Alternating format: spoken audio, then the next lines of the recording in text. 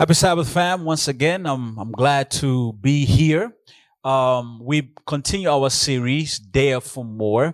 I have loved this series because we are in a pandemic, as you know, and we are trying to get back to life as normal because we have been living in a season of less.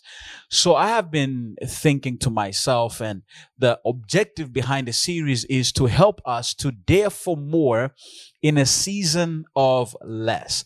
We've uncovered three basic concepts. Basically, we have understood that the amount of faith you put in determines the outcome that God is going to give to you. Therefore, we said, dare to faith. You got to have that faith. You got to dare to faith. You got to take that action. You got to take that step. We also learned that God is a grand God. He is a God of gravity. He's a big God. And therefore, our requests should equal the magnitude of his grandness. That is why I told you, dare to ask for more. Then last week we uncovered an important principle, and that is Jesus does not see us for who we are. Jesus sees us for who we can become. And that is good news to somebody right there. It's not what you are presently, currently, at this moment that defines you. But God defines you by your future. But you got to take the correct step this morning to get to that moreness that God has intended for you to be in. So I'm enjoying this series, and today I want to bring you installation number 4, and we are coming from Isaiah. Now, when I use the word we or the pronoun we, it's me and the Holy Spirit, because I believe that this is a connection that we have. So we are coming to you this morning from the book of Isaiah, chapter number 1, verse number 10 to number 20. That's the concentration of our somatic expression this morning. Isaiah lived about 800 years before the birth of Jesus. He lived in the southern part of Palestine in a territory or a nation called Judah. Judah has done the wrong thing against God. And so in the book of Isaiah, 66 chapters to be exact, Isaiah is trying to help them to make things right. They have done wrong, but he wants them to make it right.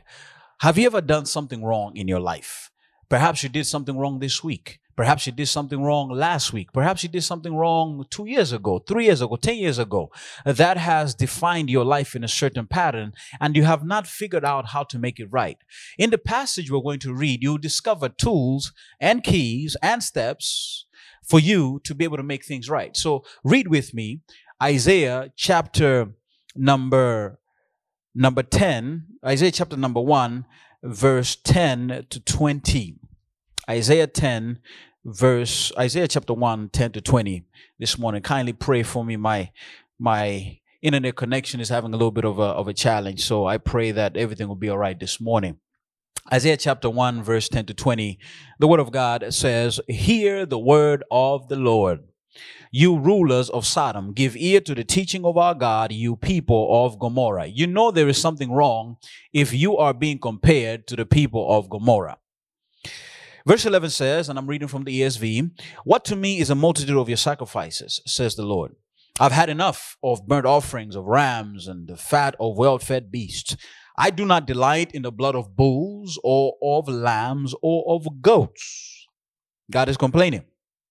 Things are wrong. Verse 12 says, "When you come to appear before me, who has required of you this trampling of my courts?" Verse 13, "Bring no more vain oblations or offerings. Incense is an abomination to me. New moon and Sabbath and the calling of convocations. I cannot endure iniquity and solemn assembly." God is saying your church worship is wrong. Verse 14, "Your new moons and your appointed feasts my soul hates. They have become a burden to me. I am weary of bearing them." You know there's something wrong when God is tired. Verse 15 says, "When you spread out your hands, I will hide my eyes from you. Even though you make many prayers, I will not listen. Your hands are full of blood." You know there's something wrong if God is not hearing your prayers. And that is what is happening right here. Verse 16 says, wash yourselves, make yourselves clean, remove the evil of your deeds from before my eyes, cease to do evil. Verse 17, learn to do good, seek justice, correct oppression, bring justice to the fatherless, plead the widow's cause. And I love verse 18. And listen to this carefully. Come now, let us reason together, says the Lord. Though your sins be like scarlet, they shall be white as a snow. Though they are red like crimson, they shall become like wool. Verse 19, if you're willing and obedient, you shall eat the good of the land. If you make it right, you're going to eat the good of the land. But if you refuse and rebel, you shall be eaten by the sword, for the mouth of the Lord has spoken it. The mouth of the Lord has spoken it. We are tagging the sermon this morning, Dare to Make It Right. Dare to make it right. Let us pray. Heavenly Father, make this sermon right. And help me to be all right. And make somebody right today. I pray in your name. Amen. So, I've been having ankle pain. And this ankle pain has been with me since the year 2016. Typically, I'm the kind of individual who bounces quickly from injuries. But this ankle pain, I have been unable to shake. So I have been seeing a physiotherapist. Now, before I saw this physiotherapist, I went to a doctor to get a diagnosis. So when I sat in her office, the doctor probed me with questions. And she asked of me, can you tell me what you're experiencing? Can you describe for me the pain? Can you clarify what's going on? So I said to her, Doc, the pain has been on the outside of my left ankle, below the bone. You know that bone that protrudes right there. When I turn it to the side or inside, up and down, I feel pain right there. She says, oh, okay, I think you are dealing with a structural damage in your ankle. So she says, the first thing to do in order to assess you correctly is let's do an X-ray. Let's do an X-ray. And so she asked of me to do an X-ray. And when the X-ray came back, she looked at the X-ray and she said, look, your ankle has no broken bones in it. Everything is in correct alignment. You see, the diagnosis allowed me to see what was going on with my ankle. The doctor led me through a process of dealing with my issue. It allowed me to move along in the process of bettering my ankle. So when she realized that there's no structural damage in my ankle, the doctor prescribed me, the next step is to do physiotherapy. And at this particular moment, I have been doing physiotherapy, and the pain is not going away as I expected. But then she said, if it does not change, we are going to go to the next step. Once again, I come back to you. I say a diagnosis helped me to be able to figure out what was wrong with my ankle. And when I figured out what was wrong with my ankle, then I took the necessary steps in order to fix the ankle. In the passage we read, and Gun, I want you to help me because I'm having a problem here. In the passage that we read, you're going to see that the prophet is making a diagnosis. The prophet is helping us to see what is happening in the nation of Judah. So what has happened is in verses 2 to verse number 9, the prophet makes a diagnosis of the economic situation of the nation. In verse number 7, the prophet declares, he says, your country lies desolate, your cities are burned with fire, in your presence foreigners devour your land, it is desolate as overthrown by foreigners. The economy of Judah cannot find the bottom of bad news. The resources of Judah have been raped by foreigners. The buildings of Judah have been razed to the ground. But the prophet does not only stop at economic assessment. The prophet also considers or piles onto their diagnosis the issues involving social justice. Oh, yes. It's not only now that people have been revolting, and it's not only now people have been burning stuff. Social justice and the desire to do right or to get what is rightfully yours is a thing since old times. And so the prophet says in verse number 23, he says, your princes are rebels and companion of thieves. They are corrupt. Everyone loves a bribe and runs after gifts. They do not bring justice to the fatherless, and the widow's cause does not come to mind. In other words, the poor remain poor, the richer remain richer, the oppressed remain oppressed, the corrupt become more corrupt, the abuse of power becomes even more abusive. So the prophet wants to clarify issues. He wants to give us the root cause of these economic woes and these social justice woes. He wants to clarify, why are things going wrong in the nation of Judah? And notice what he says in verse number 11. And we read this text in our reading. And here he gives us not his words, but he gives us God's words. This is what he says. What to me is a multitude of your sacrifices, says the Lord. I have had enough of burnt offerings, of rams, the fat of well-fed beasts. I do not delight in the blood of bulls or of lambs or of goats.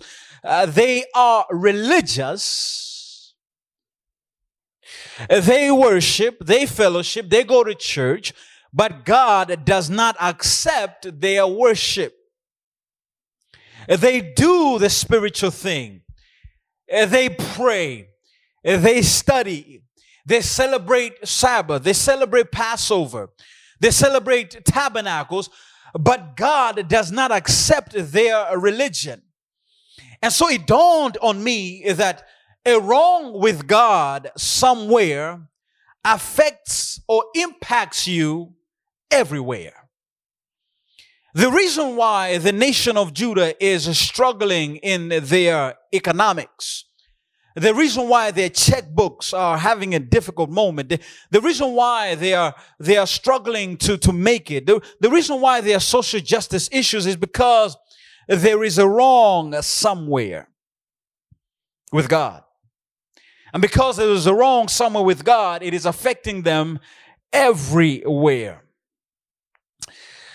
I have an LPG gas in my house that I used to cook, and I use that to sustain myself in terms of eating. And so one day I changed the gas because it had expired. I mean, it had finished, so I had to go buy another gas cylinder. So I bought one, and I hooked it up, and immediately as I attached the regulator to the gas tank, there was a leak. That's the sound that I heard. And I knew immediately that there's a leak going on right here. So what I did was I twisted the regulator. And the moment I twisted the regulator, the leak stopped. And there was no longer a sound. So I put the cylinder into the place where I keep it. And then I cooked my food that day. I ate and I went about my day. But when I entered my apartment the next day, I could smell the leak of gas everywhere. In my bathroom, in my bedroom, I just smelled gas everywhere. And what it dawned on me is that when there is a leak of the gas, it will impact everything that is going on in the house. You will not be comfortable in the house. Things are not going to be good in the house. And therefore, it hit me like this. When there is a wrong somewhere with God, it leaks out everywhere. And that is why the people of Judah are struggling. That is why things are not going as they should. because there is a problem in their connection with God. There is a problem in their interactions with God. And therefore, because there's a problem with their interaction with God, there is a problem everywhere else with them.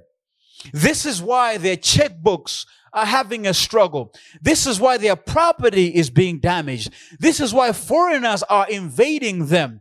And similarly, when you and I are not in a correct relationship with God, when things have gone wrong with God, we're going to be affected in everything.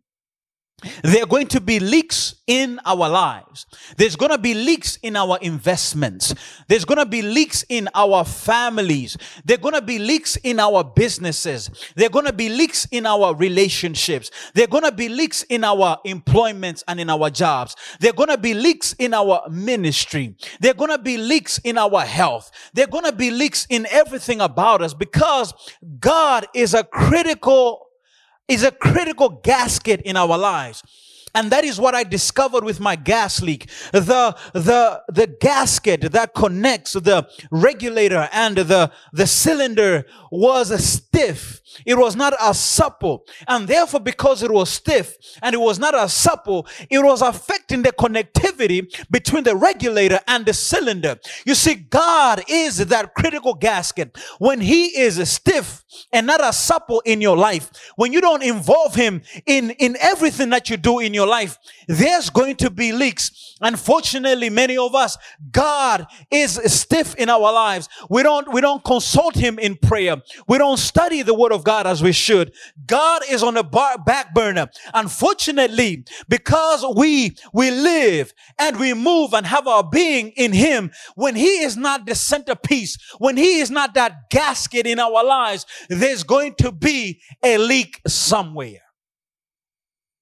So yes, a wrong with God somewhere leaks out everywhere. Now you see, it amazed me that God was barking at a wrong in what was right. You see, it was God who had established the worship of Israel. God had asked Israel to bring lambs and goats and cattle. God had asked Israel to sacrifice animals, to hold feasts.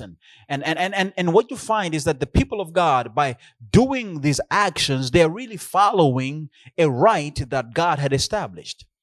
But the rite that God established, He was barking at it because there was something wrong in what they were doing. In fact, verse number 11 will allow you to see that God is really barking at a wrong in what was right. The text says, "What to me is a multitude of your sacrifices." That is the ESV, English Standard Version.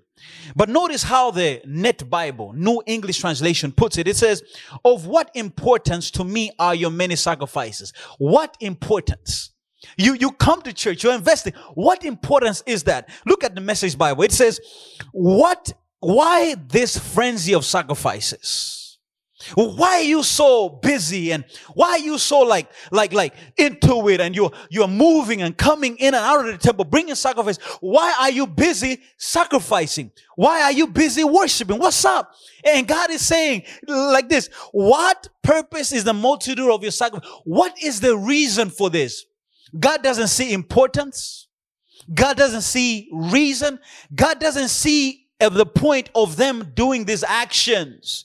Because God is saying, you have an abundance of worship, but there is no importance in it. I don't see the essence in what you are doing. Because God saw that these brothers and sisters, our ancient brothers and sisters, were doing the right thing, but they were doing it the wrong way. And the prophet allows us to see what is going on. Notice the text in verse number 3. God says, this is sad. God says, the ox knows its owner. The ox knows its owner. You know what I'm saying? The ox knows its owner, and the donkey its master's crib. But Israel does not know, my people do not understand. You know something is wrong when animals relate better to God than people. You know how it is. You whistle for a dog and the dog comes, it's wagging its tail, and it's it's happy, it's coming, responding to God, to its owner. Right? Your pet responds to you. Your dog, your cat responds to you. But here God is saying, people don't respond to me. Animals are better than people. It's like God is saying, the animals are people, and the people are behaving like animals. Do you respond to God when He calls you? When He whistles for you, do you come and respond to Him? Or are you a person who does not know His maker, who does not know who made him, who does not know the person who gives him life?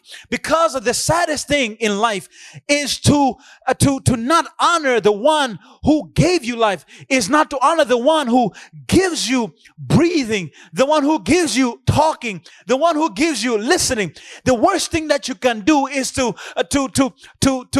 turn your back on God, is to not listen to God. And here God is saying, you have a religion, but you do not have a relationship with me.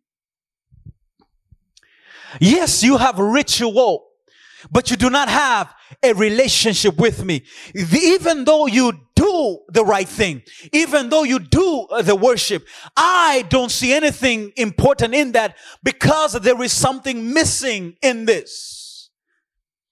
I had somebody tell me, Henry, I love that you make a lot of effort and put into doing this and this and this for me. But the thing that I want from you is to spend time with you. I want the relationship with you.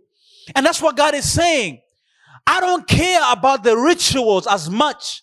What I care for is that we have a connection. What I care for is that we have a relationship. And I love what this expert of the book of Isaiah said. J.A. Mattier, he says this powerful statement that I want to bring to your attention. He says, the standing error of the ritualist is that if all depends on performing the ceremonial act, then the more you do it, the better. You see, that's what some people who are so ritualistic do. They make sure that they keep Sabbath from 6 p.m. Friday to 6 p.m. today. They make sure that at 6 p.m. Friday, they are in their homes. Food has already been cooked. Clothes have already been prepared. Everything for Sabbath is ready. And that's important. I agree with that. As some ritualistic people, what they do is they give their 10%, exactly 10%. Some ritualistic people, they make sure that they dress a certain kind of way. They make sure that they eat a certain kind of way. And there is nothing wrong with rituals, because we need rituals. We are built for rituals. But when relationship is not at the center of the ritual, the relationship, the essence of the ritual is missed, then the ritual is a form of godliness without substance. It lacks essence. It lacks importance. And in that sense, it diminishes. You see, a ritualistic religion, follow this, a ritualistic religion clogs God's hunger mechanism necessary to accept our worship. You see, God, I want to prove this point to you. You see, a ritualistic religion will clog God's hunger mechanism to accept our worship. Yes, God gets hungry. And I want you to know that sometimes, though, God can be full of our rituals. And because He's full of our rituals, He no longer enjoys them. You see, you know this very well. You like your beef rendang, you like your nasi uduk, and you like your ayam bakar, and you like that, and you eat it. You're hungry, you're starving, you're eating and you're eating. But what happens is this: when you are full, you can look at ayam bakar, you can look at beef rendang, you can look at your favorite vegetable, and you can be like, man, I don't want to eat this anymore, because your hunger mechanism has been satisfied. It's been closed. And so God is saying, look at verse number 11. He says, I have had enough. He says, I have had enough. I don't want this no more. He says, I have had enough of burnt offerings of rams and the fat of well-fed beasts. I do not delight. I hate it. I hate the blood of bulls and of lambs or of goats. God says, I'm full. And here's the thing, brother and sister, when we overfeed God with rituals, we evict relationship. That God is saying, look, you're feeding me with rituals, but what I'm really starving for, what I really want is a relationship.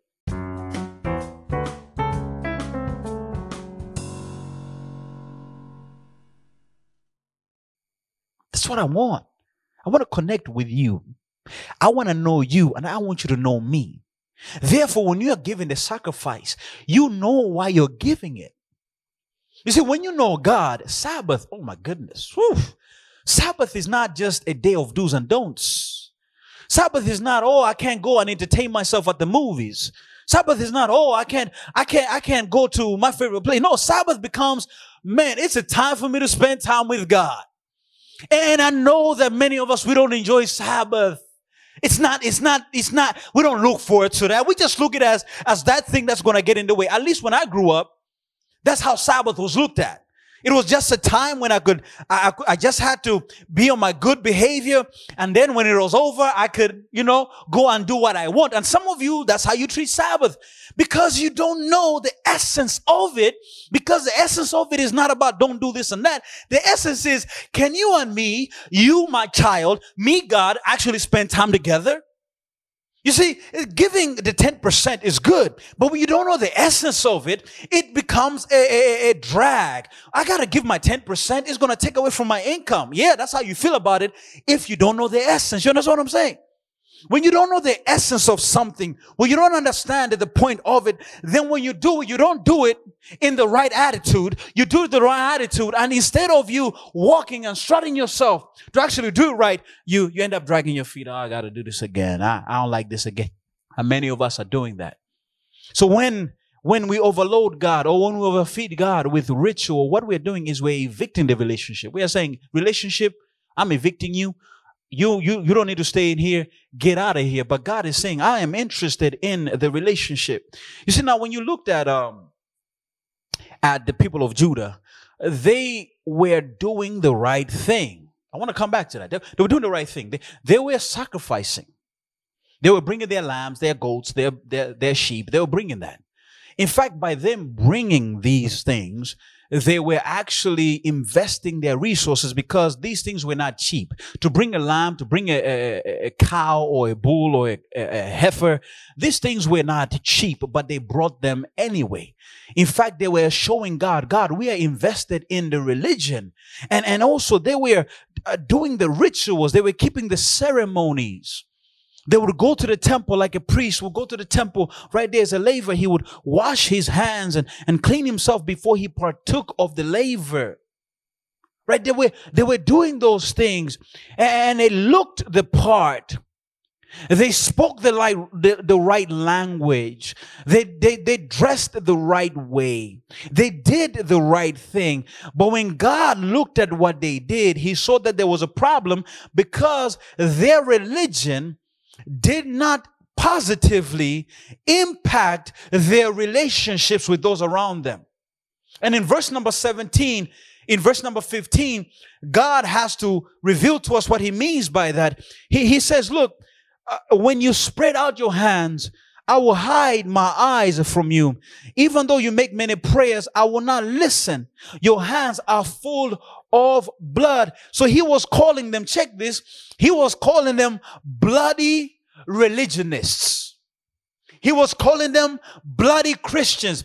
He was calling them bloody believers, because even though they were praying in the morning, they were praying on the week throughout the day. Even though they went to church, they were doing wrong to those who were in their community, to those who were in their house, to those whom were in their office, to those who drove their cars, to those who opened doors for them, to those who cleaned for them. You see, these bloody Christians remind me of a deacon who serves in church. He does good and he's always on time. But besides his wife, he has an extra girlfriend. You see, these bloody Christians remind me of an elder who leads well in church, who is called upon and counted on, but yet beats his wife. It talks about a preacher who preaches a good sermon, but yet he steals money from the church. It talks about a believer who sings in church, who does the good thing, but cannot visit his own brother who is suffering with cancer in the hospital. They are worshiping God, ritualistic, but they do not only have a relationship with God, but they've also evicted a relationship with those around them. And so Judah, they focused on a relationship with God, but neglected a relationship with people. Two mistakes. And so God is saying, because you don't focus on me, because you have neglected your brother and your sister that you can see, you are automatically neglecting me. So you're going to church, you're doing ritual, you're doing religion, but you are forgetting the relationship with your fellow man, your brother, your sister, your father, whoever they are. Therefore, because there is a negligence, there is a neglect on those around you. Basically, we don't have a relationship. I love what was being discussed this morning in the Truth Decoded, and I hope that you'll be joining our Truth Decoded sessions, as we present, because that's where we get into the Word, we get to discuss. But I love what was said, that, it's really important that we should not only say that we love God, but yet hate the people around us. You are lying to yourself when you say you love God, but yet you disrespect your mate. You're lying to yourself when you say you love God, but when somebody on the street needs a little money, you turn away. You're lying to yourself when you say you love God, but yet you can't call your own brother or your sister. You're lying to yourself. You're lying to yourself when you say you love God, but yet you can't greet somebody in church. You're lying to yourself when you say you love God, but when you see that person, you walk the other way. You are lying to yourself. My brother, your religion is a ritual, and what you have done is you have evicted relationship with God and with your fellow man. And God is saying, look, you and me, we have a problem right here. There is a leak in your life. Think about this. Somebody, suppose, slaps your mother on the cheek. They slap your mother on the cheek, and then they come to you and they say, can I borrow money from you? I suppose that you're not going to give them money. Because they slapped your mother, they created a wrong somewhere. There was a problem somewhere. And because that wrong that has been inflicted upon your mother, it has created a leak. It has created a problem that is now affecting any other kind of transaction. If they want money from you, no. If they want something from you, no. If they need your time, no. Because there has been a problem. And so here I want us to understand that with God, when there is a leak somewhere, when there's a problem somewhere, it is never fixed. It's not going to be okay until we deal with it. And that is why God is saying to them, I will not even listen to your prayers. How can I listen to your prayers? You're slapping people around and you're mistreating them. You're not doing it right. How do you want me to hear your prayers? But think about that. God is also very logical. You know what I mean? He's like, hey man, you ain't doing the right thing, and now you expect right from me, even though you're not doing right with me. And that is why I'm telling you that a wrong with God somewhere impacts you everywhere. If things are not happening as they should, if things are not going the right way they should, you need to start tracing your steps. Okay. Where did I make a mistake? What happened? There's always something that went wrong. There's always a problem that happened that requires you to fix, that requires you to stop the leak. You see, what happened to me with the leak in my gas cylinder, I discovered that the gasket, that rubber gasket that fits inside the head of the cylinder that connects the regulator and the cylinder, I discovered that rubber was stiff. It was not as supple.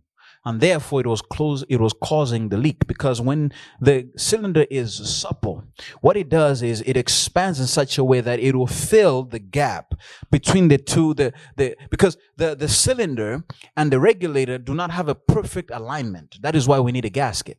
And so the gasket fits in the middle to give the cylinder and the regulator perfect alignment. So when I discovered that it is the gasket that has a problem, what I did is I took the gasket out of the cylinder head and I went looking for another gasket. I didn't try to fix that gasket. I went looking for another gasket, and I went downstairs and I went to the place where I bought that cylinder, and I said, look, this has a problem. Do you know where I can go to buy it? I mean, should I go to a store, Ace Hardware? Do you know where I can find this? He told me, oh, actually, you're in good luck. And he pulled out of his pocket and he had another cylinder, a gasket. And he says, you can have this one, Pa. So I took it. And yes, it was more supple, more flexible. And I took it. And what I did is I put that gasket on inside the cylinder head. I connected the regulator, and man, there was no more leak until today. So what I did was I faced the problem head on. I took out the gasket and I went to where I could find a solution. What I did was I dared to make it right. I took the necessary steps to ensure that I made it right. And this is what I want to inspire us this morning, is that when we see that there's a wrong somewhere, we should not neglect the wrong. But rather, we need to look at the wrong and figure out how we can resolve the problem. And so this morning, yes, you see there's a wrong somewhere in your life. You see there's a problem somewhere in your life. But today can be that day when you can make it right. Hallelujah, somebody. Today will be the day when you can say, you know what? The leaks are going to stop today. Today, the leak is not going to be there no more. I'm going to find the right gasket that I need to ensure that I correct the leak in my life. And praise the Lord that Pastor Henry has something for you this morning. I want you to understand that there are three things you can do to correct the leak in your life. Number one is that you can take an action. That's a good news this morning, is that you can take an action. And secondly, you can claim a promise. And thirdly, let me tell you, you can find a blessing. So there's an action you can take. There's a promise you can claim. And there is a blessing that you can find. Let me x-ray the action that you can take. You see, in verses number 16 to number 17, God provides a triplet of actions that could be taken by the people of Judah on their journey to stop the leak that was created in their life. And so it begins by three triplets. They're about three triplets. It collects about 9 of them. So let's look at the first 3 triplets. God says, wash yourselves, make yourselves clean, remove the evil deeds from before my eyes. So what God is asking them is, I need you to order your spiritual life. You need to wash yourselves. You need to make yourselves clean. You need to stop doing evil before my eyes. You and me, your spiritual life needs to be fixed. So he says, order your spiritual life. God is saying, I need you to take a spiritual bath.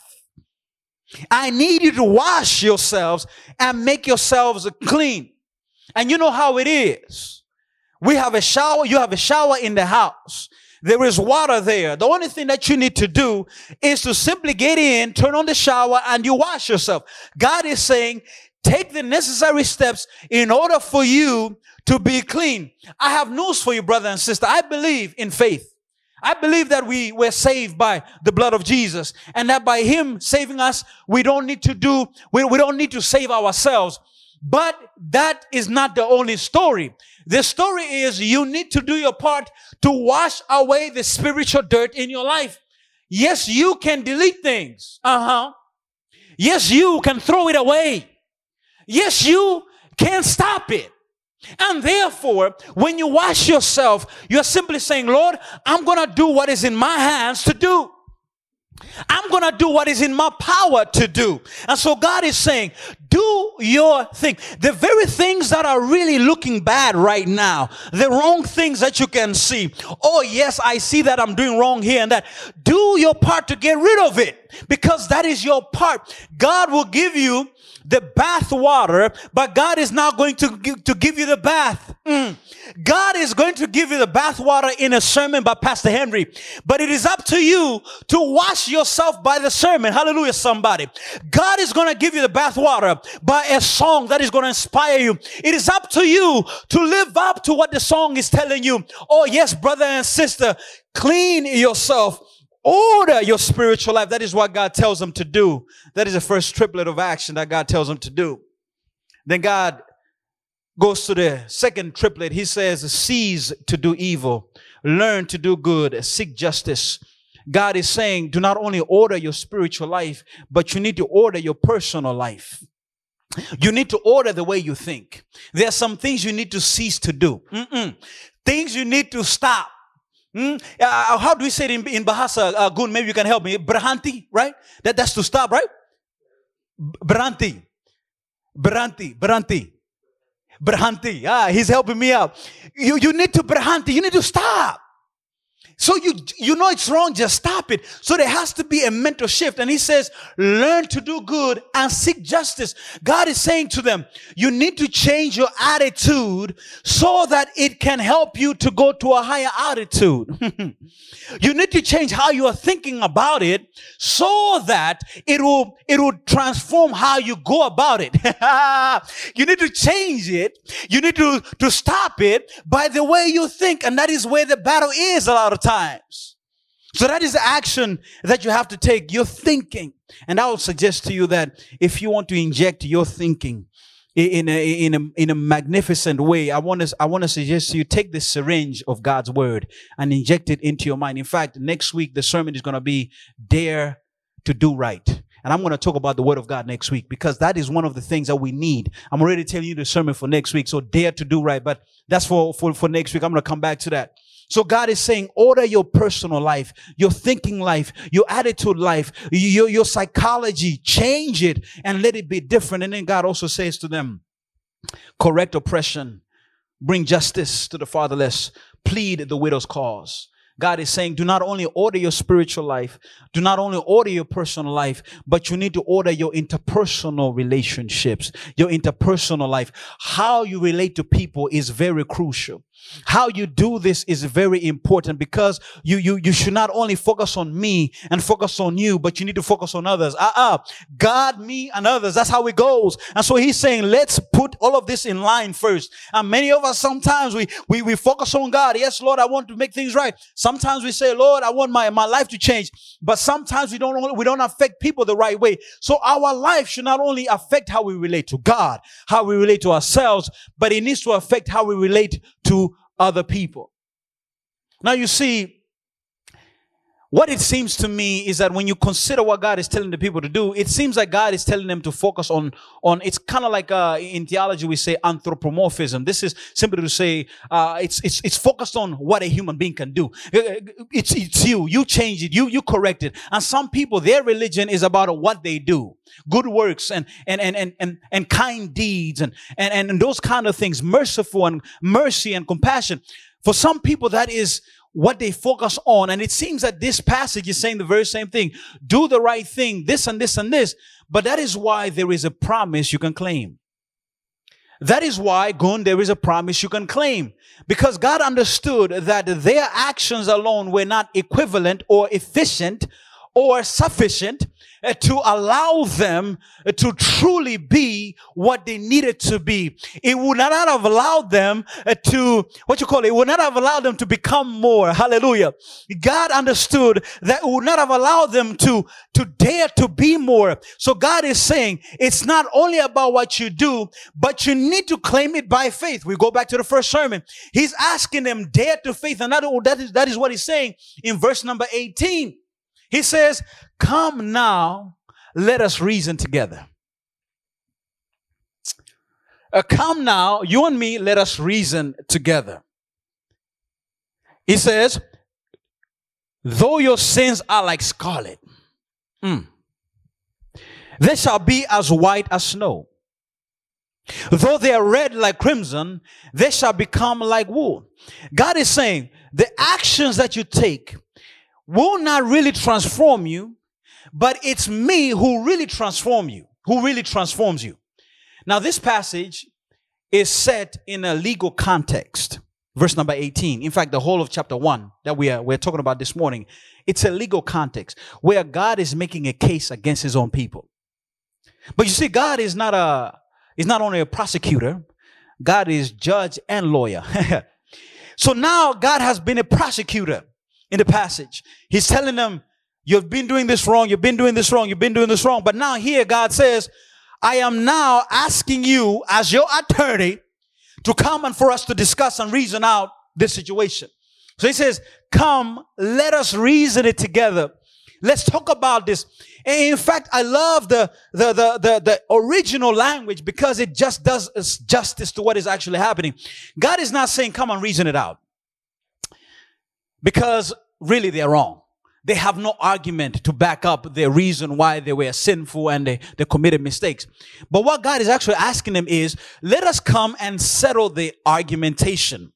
Let us come and settle the issue. Let's clear the books. What God is doing is this. He is giving them a plea deal. God is saying, I'm giving you a way out. And this is the beauty of God. God always gives us a way out. God always invites us. He sees that things are wrong in our life. He sees that we've been doing wrong in our relationships. He sees that we've been doing wrong in how we take care of our families. He sees we've been doing wrong in how we study and take care of our health. He sees all of that. But God does not turn us away. God practices what I call tactical empathy, according to Chris Voss. That is, God understands you. He invites you in spite of your wrongs. He does not agree with your wrongs, because empathy, you don't agree with somebody, you understand them. He doesn't agree with our sin. He doesn't agree with our wrong, but yet he understands us. And when he has understood us, we feel better and we are better able to relate to him, because when you have been understood by somebody, it is a lot easier for you to be impacted in how you think. It is a lot easier for you to accept advice. It is a lot easier for you to accept correction. And that is why, brother and sister, let me just give you a tip right here. If you want to help somebody, don't tell them how you feel and how you think. You need to understand where they're coming from. What is their perspective? How do they see things? When they can see, oh my goodness, this person understands me, it is a lot easier for you to be impacted. And that is why God is saying, come. I want to reason with you. I want to understand you. And brother and sister, I want you to know that today you can reason with God. I don't know what sins you've committed. I don't know how bad it is. I don't know how bad you feel. I don't know how shameful it is. But I want you to know that today you can say, God, I'm coming. I want to reason out. God, I'm coming. I want to settle. God, I'm coming. I'm tired of the way I've been living. God, I'm coming. And God is not going to say, go away. He's going to be, come here with me. Let's talk about this. Brother and sister, take the courage today. Dare to say, you know what, Lord, I'm going to take the steps that I need to take. And so, brother and sister, when you reason out with God, when you claim the promise of God, God now impacts you and he now transforms you into what you need to be. I'm reminded of a story of a little boy. How this little boy killed his mother's chicken. The sister saw everything. So brother says, sis, please do not tell mom. I won't tell her. You just got to do my chores. So they shook on it. For 1 week, the little boy did his sister's chores. So he's carrying a double burden. Man, he got tired. Because his sister was abusing him. When it's time to clean up the table, she just look at him. Bro. When it's time to take out the trash, she just looks at him. Bro. When it's time to sweep outside, bro, the brother said, man, I'm tired. So you know what he did? He ran to his mother and he says, Mommy, I got something to tell you. I killed your chicken. Mommy says, I know. Boy's like, Mom, so why didn't you say anything? His mom is like, well, I was waiting for you to come. I was waiting for you to realize that you can come to me at any moment. You see, God is waiting for you to come.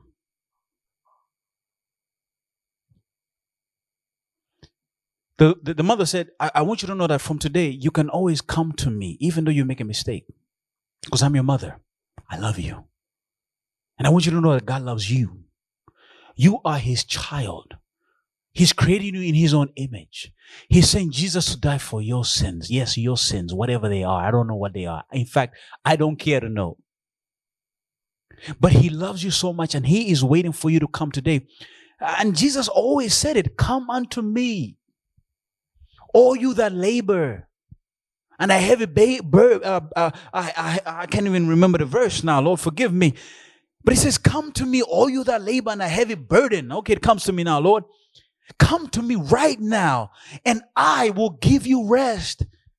Too many of us are not at peace today because of the wrongs that we have not made right. Because there is something wrong with God somewhere. There are leaks all over our lives. And God is saying, I want to stop the leak. You cannot stop the leak. It's me who has to stop the leak in your life. And that's why when you have taken the action and you have claimed the promise, when you have claimed the promise, oh my brother, there's a blessing to find. There's a blessing to find. And I love this because God says in verse number 19, he says, if you are willing and obedient, you shall eat the good of the land. If you accept my offer, if you dare to make it right, you're going to eat the good of the land. Allow me to read the verse in the New English translation. It says, if you have a willing attitude again, and obey, then you will again eat the good crops of the land. God is saying you eat the good crops of the land. The Message Bible puts it nicely. If you will willingly obey, you will feast like kings. God is saying, I want to give you the very best. That is the blessing I have for you. When you take the action and claim the promise, the only thing that is remaining is the blessing. Because you see, the blessing for the Israelites was a time of peace, no invasion, their crops growing good. In other words, the blessing was material prosperity, a life without adversity, a life of peace. And so the good of the land that God promises you when you make it right is that you are going to experience success in your life. You're going to see the wonders of God move amazingly. The promotions are going to come and the demotions are going to disappear. The health will be there and no longer scares and heart attacks over your health. Your family is going to fly high and you're going to be riding right. When you accept the blessing of God, you're going to see God do amazing things in your life. Sometimes the blessing is not money. Sometimes the blessing is simply peace. And sometimes we just simply need peace. And so with God, the end result is always a blessing. But in order for you to experience the blessing, you need to take the action to make it right. You need to claim the promise so that you can be made right. And when you have been made right, you're going to enjoy what's right. Ooh, wee, wee, wee. God is going to do amazing things in your life. I want you to eat the good of the land. As a believer of God, you need to be eating the good of the land. God is saying, I want to give you everything that I can give you. But the key to my storehouse of blessing is you doing it right. But God offers a warning because though there may be a blessing to find, the blessing can also be lost. And God says, but if you refuse and rebel, there's always a choice. You shall be eaten by the sword. For the mouth of the Lord has spoken it. There's a beautiful wordplay in the text. Eat the good of the land if you make it right, or be eaten if you keep it wrong. So what is it going to be for you today? Are you going to choose to be eaten or are you going to choose to eat? Eat or be eaten? The choice is up to you. If you choose to make it right, you're going to be eating, my friend. You're going to be eating so much that you're going to be full. In fact, you even say, Lord, chukup, no. But if you choose not to make it right, stay wrong, you're going to be eaten. Eaten by shame, eaten by sadness, eaten by disease, eaten by loss. You're going to be eaten. That's just how it goes. Because a wrong with God somewhere affects you everywhere. When it's wrong somewhere with God, it's going to be affecting you everywhere. It's going to be leaks all over your life. And this morning, I'm simply here to tell you, dare to make it right. What is that thing you need to make right? Is it a relationship? Broken one? An unamended one? Is it a job with a boss, with an employee? So I'm talking about relationships today. It's about relationships. Because relationships formulate about 90% of our earthly existence. We relate with everybody all the time. People are all over in our lives. And sometimes we do things wrong there. And God is saying we have to make it right. Are you willing to say today, I'm going to make it right wherever it has gone wrong? I'm going to do the right actions. I'm going to claim the promises that God has. And I'm going to experience the blessing that He has. I dare you today to make it right. I want to make it right. I don't know about you. Every head is bowed, every set of eyes is closed as we pray. Heavenly Father, I dare to make it right. I hope my brothers and sisters dare to make it right. Father, I know that I have made mishaps and slips on relationships, but today, Father, I'm asking you to help me to be a better person. And I believe that a brother and a sister is praying the same today. We dare to make it right. We dare to do the right thing. And so, Father, into your hands, we commit ourselves. Thank you for the promises that you've given us today. In the awesome, wonderful name of Jesus Christ, I pray, today and forevermore. Amen. God bless you.